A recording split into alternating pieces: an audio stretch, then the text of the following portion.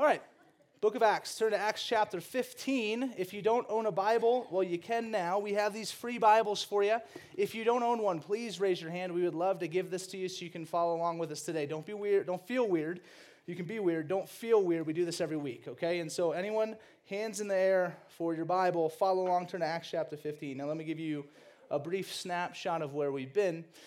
And mostly because if in a narrative context like we are here in the book of Acts, you can't really know what's going on without knowing where we're coming from. And so the book of Acts is the story of God commissioning the early church to bring the good news to the entire world. Now, when we say good news, we mean gospel. When we say gospel, we mean the fact that there was a man who was God in the flesh named Jesus Christ who lived a perfect life that no one in humanity could ever live. He died the death that we deserve to die as penalty for our sin. He rose on the third day in the resurrection to proclaim new life to all who would repent and believe in him. Okay, so when we say gospel, that's what we mean. So Jesus says, go take this gospel story to the world, and he rounds up some people to do that. Now, here's what's amazing. Jesus could have said, you know what, I'm just going to do it because I'm God, and I'm going to snap my finger or speak faith into existence in everyone in the world, but instead he calls together a people for his good pleasure, for his glory, and for his mission. And guess what? Today, if you're here and you're a Christian, you are a fulfillment of that calling.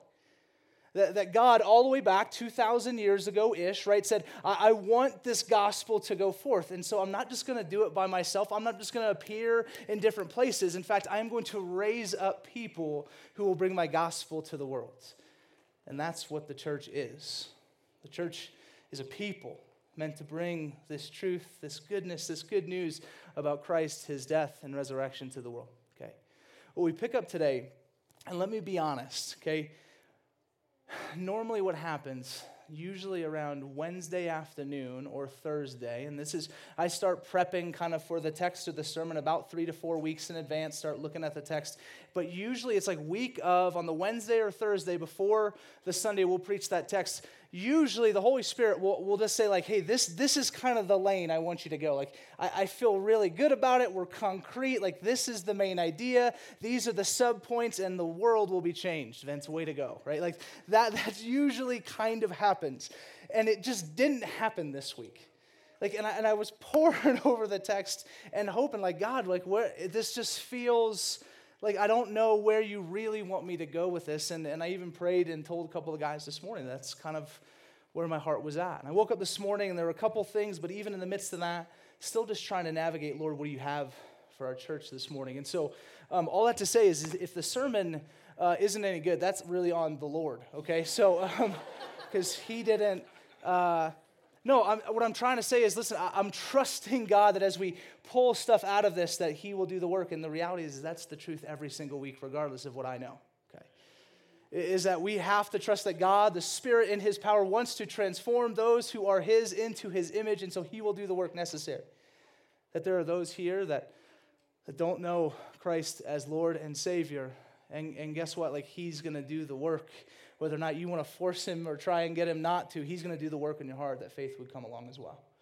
And so we're praying those things for us this morning. We're trusting God to do those things. And let's see what happens. Okay, so we're going to be in Acts chapter 15. Now, one of my initial contentions with what we've been doing in Acts was that there's so many parts of the text that are just really long narratives. So we've done, like last week, we did all of chapter 14. The week before, we did, I think, half of 12 and all of 13. And there's these huge portions of Scripture because they tie together as narrative, but oftentimes they give you kind of the same themes over and over. And so then I feel this tension of like, well, I need to be creative and preach something new. And again, all of that is not what we're looking for. And right before I get up here, I'm praying in the back, don't say something stupid, et cetera, et cetera. And I felt like God was like, look, man, it doesn't have to be profound. It just has to be true, okay? And so hopefully what we open up today, listen, it's not going to hopefully be brand new for too many of us in the room that have been walking with Christ. Hopefully it's brand new for some, and I pray that it unlocks parts of your heart that haven't been given over to the Lord.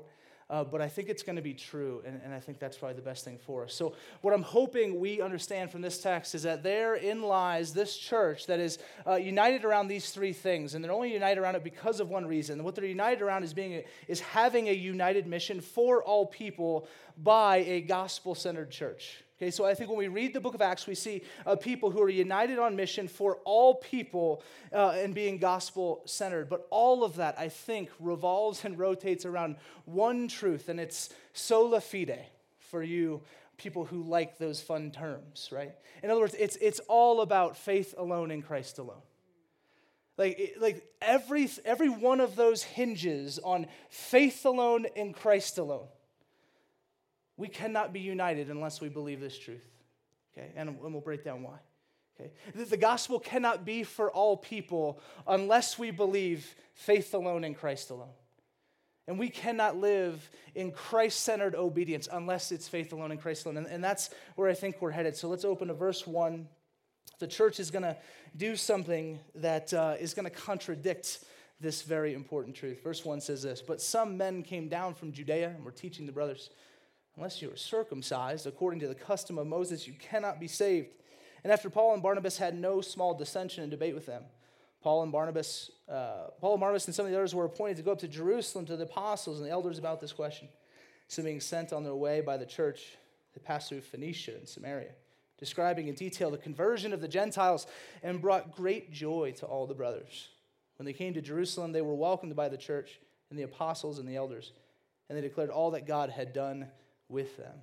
But some believers who belonged to the party of the Pharisees rose up and said, "It is necessary to circumcise them and to order them to keep the law of Moses." Okay, so what we have here is we've just had, if you were with us last week, there was this just great testimony and people were getting saved, and they come back and they're sharing this good news, declaring all that God has done, not just in the Israelites, but amongst the Gentiles. It seems like the next progression should be celebration and rejoicing and joy and happiness, but instead there are some who then come in and say, "But wait a minute, were they ever circumcised?" See what they've done is they said they've heard this gospel, but have they done this extra other thing that really brings them in? Now, for those of you who are maybe a little newer to the church or a little unfamiliar about why circumcision would be the thing to go to, let's explain, okay? So if you go to the Old Testament, God was calling a people together, and one of the markers for calling that people together was going to be circumcision. Okay? I don't know why he chose that, but that's what he chose. And so he tells Abraham, like a mark of being a person of God, one of Yahweh's chosen elect people would be circumcision. And that will be the mark that people will know, along with some other things. And so that's where it's coming from, is this Old Testament reality where you have these Jewish conservative converts. So when it's this group of people from the Pharisees, these were converts to Christianity that were still holding tightly and fastly to the Old Testament law. So Jesus was great. We love Jesus. We're all about Jesus. But let's also do some other stuff to maintain our good stature, to prove to God, to prove to man, whatever it may be. And they still lived in this tension of, Jesus plus this other stuff. Okay.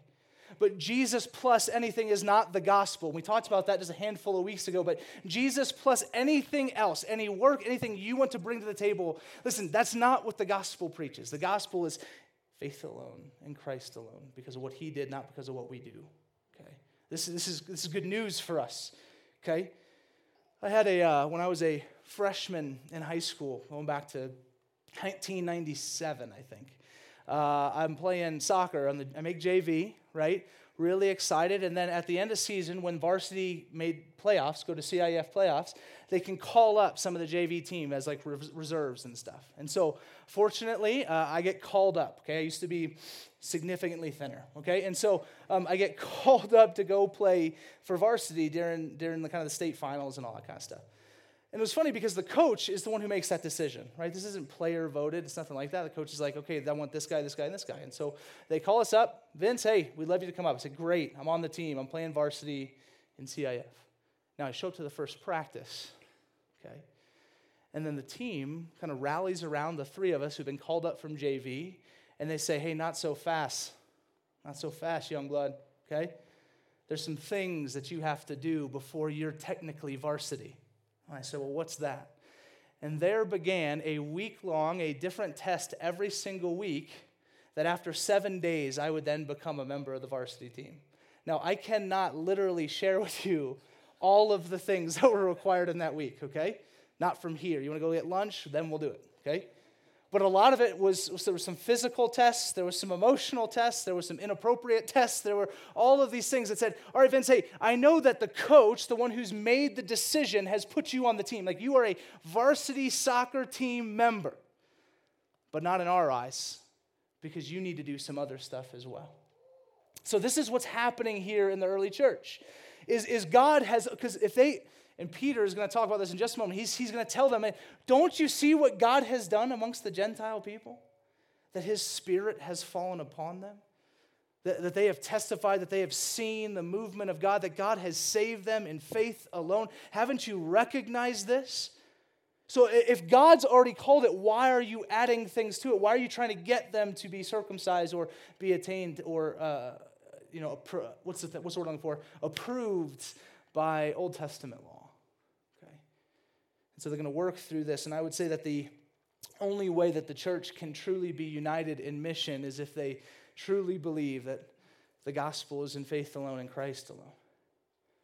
Because if it is in other stuff, if the gospel can be based in, well, yeah, let's add in some other things, then listen, there are many things we should divide over here in this room. Because listen, if it's about this chart of what we can achieve here at a church and that we're better than the church down the street, right, that we're preaching a better gospel here that's, right, goes beyond in Christ, then surely let's divide. Because why spend our time engaging with those who are over there that aren't doing it as well as we are? Now, that's at a corporate macro level, but on the individual level, I think we do this all the time. We have our little cliques, and we have our little spiritual huddles. This is what real faith looks like over here. And it's not based in justification by faith alone. It's based in, well, our group does it right, and yours doesn't because you leave this stuff off. And that's just foolishness. If the church is truly to be united, and I would just gander to say that the reason why it is not as united as it should, because I don't know if we believe the gospel all that much, or if we believe that it's truly just Jesus that justifies us. Just Jesus, not your ability to debate in a theological context and prove a point, not in your ability to win an argument with your spouse, okay? Not in your ability to insert anything there gives you anything of merit. The gospel is clear that the only thing that gives us goodness, gives us access to God, gives us hope, and can breed unity in the church is the fact that it's only Jesus that justifies. Okay? This is important. Let's keep going. Verse 6, they're going to show up to what's called the Jerusalem Council. So the elders and all these people are going to gather, right? And they're going to talk about this thing. Verse 6, the apostles and elders were gathered together to consider this matter.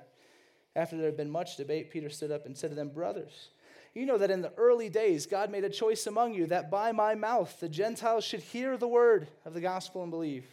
And God, who knows the heart, bore witness to them by giving them the Holy Spirit, just as he did to us. And he made no distinction between us and them, having cleansed their hearts by faith. Now, therefore, why are you putting God to the test by placing a yoke on the neck of the disciples that neither our fathers nor we have been able to bear? But we believe that we will be saved through the grace of the Lord Jesus, just as they will. And all the assembly fell silent, and they listened to Barnabas and Paul, and they related what signs and wonders God had done among them and the Gentiles. Okay. So again, this is Peter now, right? Father of the church, right? The cornerstone. This guy, so he steps up to kind of step in line and say, well, no, here's what we saw God do. We saw God do the same work he's done in the lives of Jews, he's done in the lives of Gentiles. And if it's God who's doing it, then clearly, we need not add anything else. Now, if you think it's you that's doing it, then I guess that's different. So then maybe we need to do what you do. But no, God has moved amongst the Gentile people. He saved other people. Bring it in our context. Listen, everyone around the room, okay, that knows Jesus in here, they've got a different story from you, okay? They just do. They were saved differently than you were saved. God drew them in differently than he drew you in. But the only truth across every single Christian in the room is it had nothing to do with you. Okay? That God came in and he got you. You didn't go get him. That's the beauty of Christianity. We say it here often, but there isn't another religion in the world that preaches that reality. Every single other one's going to tell you, man, work your way up to God. You can achieve enough to get to him. It's every other religion, the only one that says, no, man, you can't do it. God had to come down to us. His Christianity, his Jesus is the way. So Peter's like, listen up, guys. Like, don't you see? God works in all people. Now, this again becomes my contention that we cannot be the church that we're called to be, not just here at Redemption, but across our state and our world, if we don't believe that it's just faith alone and Christ alone, that our justification is there. It cannot be a gospel for all people if we believe otherwise. It just can't. Like, it's a gospel for those, that select few who can achieve enough, right? Or for those who are positioned even in a place to achieve enough. And let's be honest, some of us have been placed in certain areas and into certain homes where you had a better chance than others. Like, I know some amazing parents in the room that have pointed their kids since day one to Jesus. And then I know my situation where I had parents who didn't do any of that because they themselves weren't believers.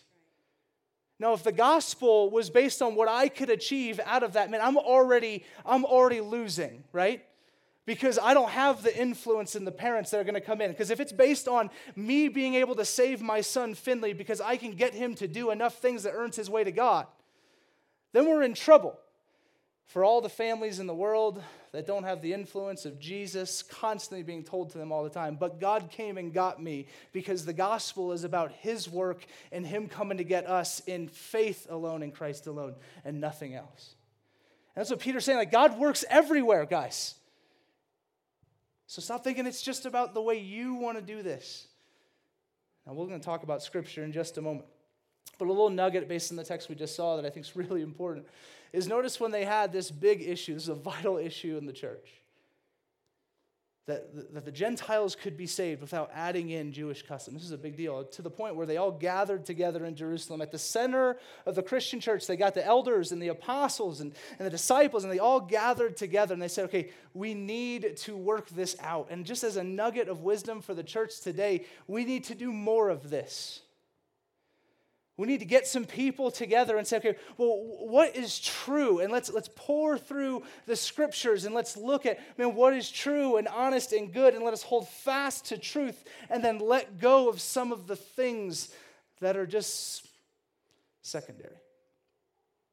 I love the fact that as this issue rose up and could have bred division and brokenness and honestly could have spelled the end of the church, instead, it becomes a moment where they pursue unity together for the sake of the gospel.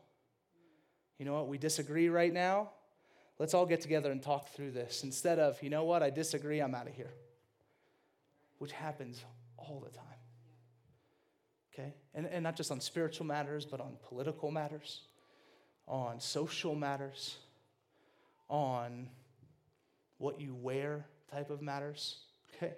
We have these things, and we see the church say, you know what, there's this opportunity where I think Satan might want to come in and divide up the church, divide up the mission, breed dissension, but instead, you know what we're going to do? We're going to gather together, we're going to talk.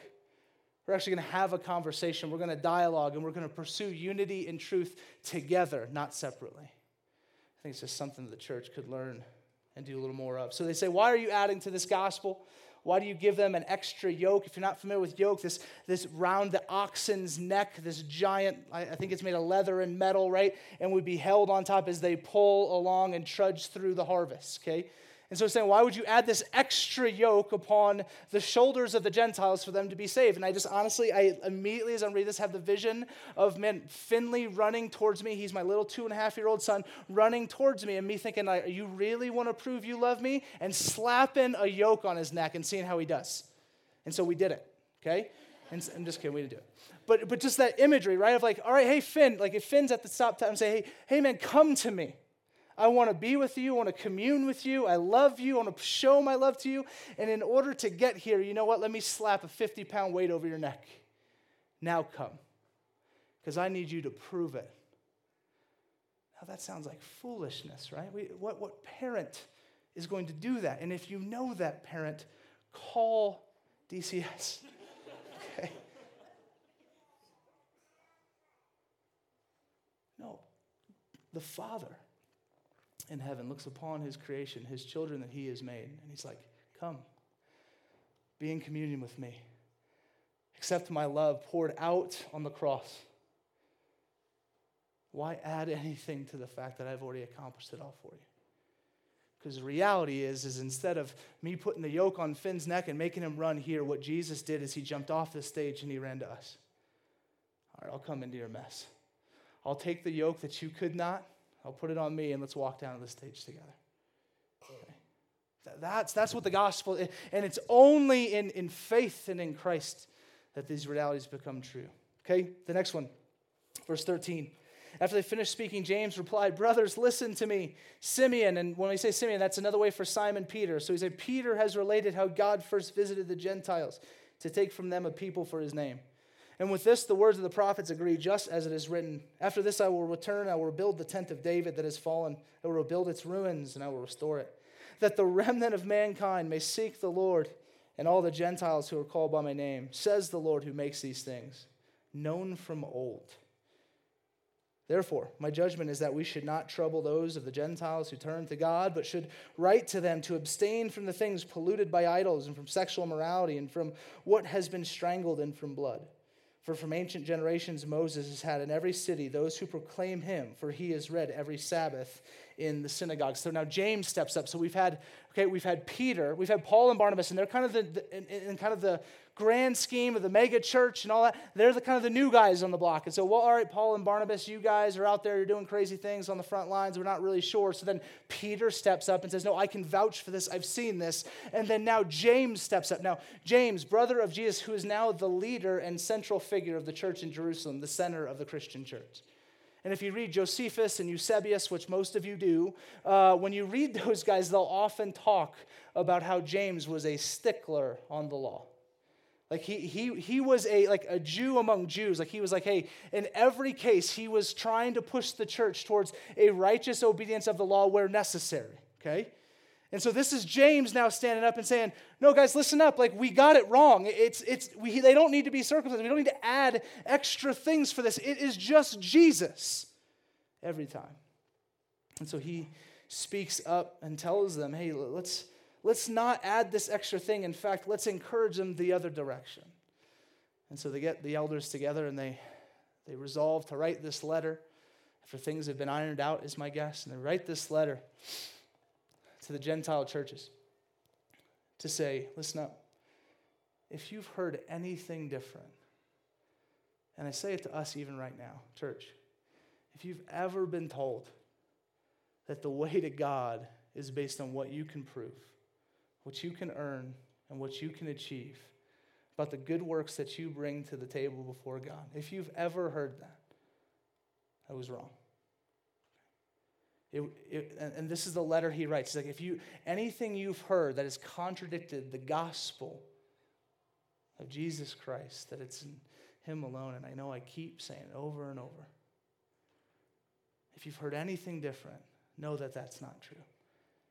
And what is true is the good news of Christ, that he did everything we could not do. So we get this beautiful part of this, but there's this secondary encouragement, right? The encouragement isn't just, hey, stop living in this legalistic base reality where you have to prove yourself to God for him to love you. There's an addition there. And he says, well, but also, guys, in the midst of that freedom, in the midst of that grace, there's a certain way that your life should be walked out.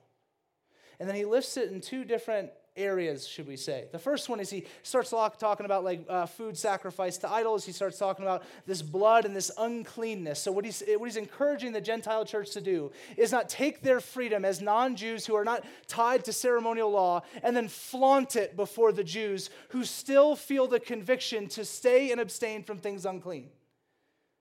So he's saying, listen, love your brothers and sisters enough that just because we're not calling you to have to do this, don't lord that over them that they have to, or that they feel convicted to, or that they already have.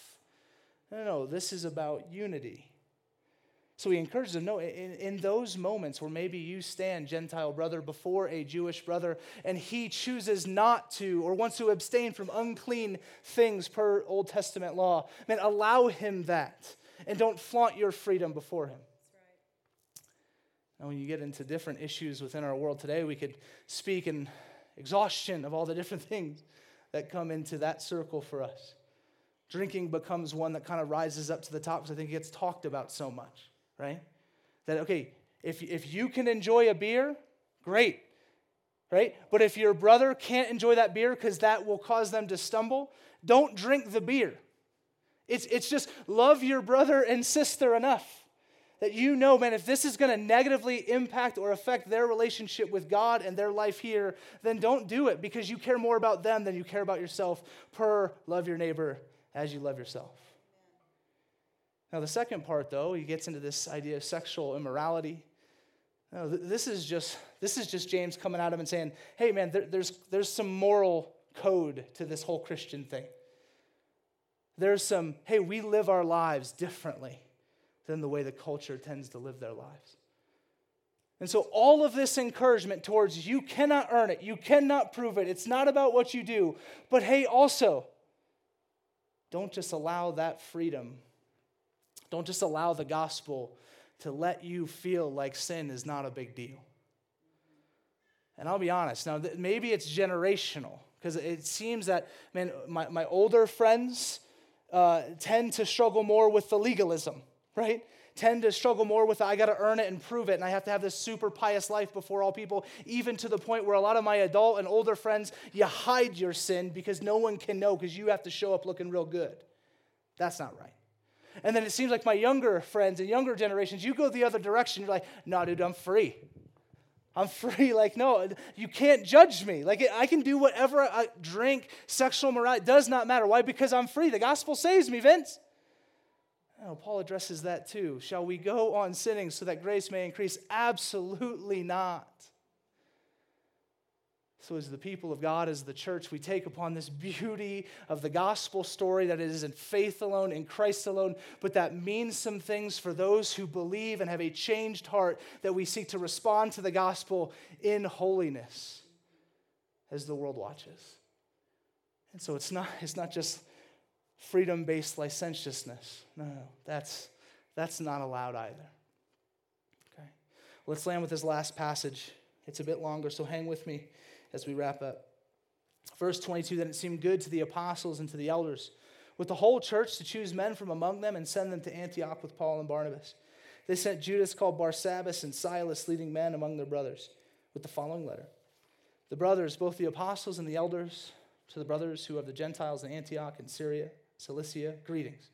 Since we have heard that some persons have gone out from us and troubled you with words unsettling your minds, although we gave them no instructions, it has seemed good to us, having come to one accord, to choose men and send them to you with our beloved Barnabas and Paul, men who have risked their lives for the sake of our Lord Jesus Christ. We have therefore sent Judas and Silas, who themselves will tell you the same things by word of mouth, for it has seemed good to the Holy Spirit and to us to lay on you no greater burden than these requirements, that you abstain from what has been sacrificed. Did we ever read this? No, we didn't. This is different. Oh, that's my bad. They're just repeating it. I got confused. Again, that's on the Lord. That you abstain from what you have been sacrificed to idols and from blood and from what has been strangled and from sexual immorality. If you keep yourself from these, you will do well. Farewell. So when they were sent off, they were down to Antioch, and having gathered the congregation together, they delivered the letter. When they had read it, they rejoiced because of its encouragement. Judas and Silas, who were themselves prophets, encouraged and strengthened the brothers with many words. And after they had spent some time, were sent off in peace by the brothers to those who had sent them. But Paul and Barnabas remained in Antioch, teaching and preaching the word of the Lord with many others also. Okay, so they send this letter, but everything we just talked about, okay? And these Gentile believers receive this letter. Now, I want just painting quickly the context of what had happened right before they left. Now, I don't know all of your stories, but I imagine that if when you gave your life to Christ and you believed wholeheartedly that he was Lord and Savior, and you confessed and you repented and you believed and all that, and then you came to church, what it would have been like if you showed up here and everyone before you said, you're not really a Christian because you didn't do this yet, okay? So this is the turmoil that exists in the church at Antioch in the moment, is that all of these Gentile converts who had come in joy, running to the truth of the gospel, were now being told by the seasoned believers that they weren't actually part of the fold. So this is the turmoil and the brokenness. And so when this letter arrives and you imagine, right, Silas reading before the crowd, hey, let's just read what James and the guys had to say. And they read it out. Can you just imagine the burden lifted by those in the room? All right. Like I am his. My experience isn't totally flawed. I'm not absolutely crazy. My belief is enough. The gospel is true. And so now let me go and continue to do what I see happening in my community, following the other Christians unto mission. And imagine just that like relief and the joy that comes upon it. It says that they rejoice and they celebrate. And I think it's they do that in the returning of a belief that they are indeed one in union with God again. I also think they're probably rejoicing because, again, they have now unity, not just vertically, but horizontally with the people, unity, peace, return to the church in Antioch, which up to this point has been a rock star church. Okay. I think they rejoice because they understand now that they can go and continue to exist in the communities that they're called to, the communities that God has placed them in to be a witness. Because the honest reality is that if they were called to go and then participate in all the Jewish Old Testament and ceremonial law, it would have pulled them from their communities, ostracized their friends and family, and never allowed for an engagement where the gospel could be heard at home.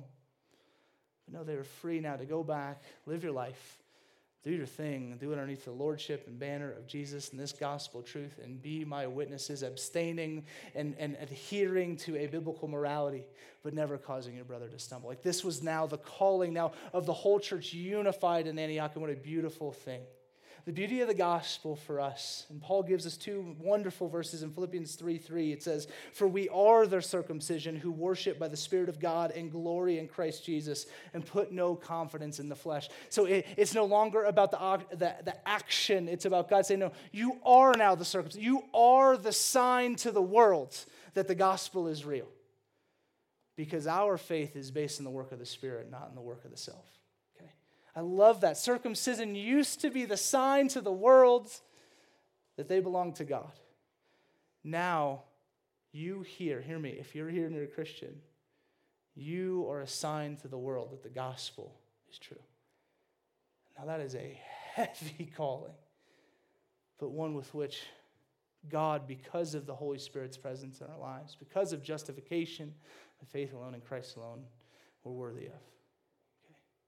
These are the beautiful things that we get to celebrate this morning as we get called as the church. I had a couple take-home points that I wanted to give you that I'm actually going to pocket for right now. And we're going to come back to them, I think, another week. And all I want us to do is now as we close, right before I pray, I just want to encourage you guys as we take this time of reflection and as you go. I want you to, if you find yourselves more aligned and kind of with the Gentile in the story, right? Where you're just like, hey, I live in such a way that the grace is good, but I'm free to do what I want, right? I want you to really analyze if you think that's true. And if there be some things in there that would need repentance, to say, well, you know what? No, I do believe it's faith alone in Christ alone, but man, there's some things where I'm taking advantage of that sucker. I'd love for you to pray, repent of that, consider that. Now, if you're on the other end and you tend to kind of live more like the Jew in our story, and I would encourage you to just let go of the barriers that you've created for yourself between you and God. Like, when you mess up, does God still love me? Yes, if you're his. The barriers you create for those around you, man, how would you begin to knock those walls down as well? Because the reality is in this room today, like the vision, the goal, the encouragement is not to be Jews or Gentiles, it's to be Christians. It's to be people who follow Jesus, follow Christ and what he's given us through the word. Amen? Let's pray. Heavenly Father, we thank you for your goodness and grace this morning. We ask, God, that you would bless us, that you'd shape us, that you'd mold us. God, that in all the ways we would seek to just add some stuff, because I think it just makes us feel better. That we could not feel like we owe you or whatever just some of that pride and things that would raise up in us, God, we pray that you would expose us. God, you'd lead us towards consistent repentance in your presence and a beauty and a deeper understanding, God, of who you are. God, we love you. We thank you for your word that speaks truth. It's always profound because it's your word to us. In Jesus' name, amen.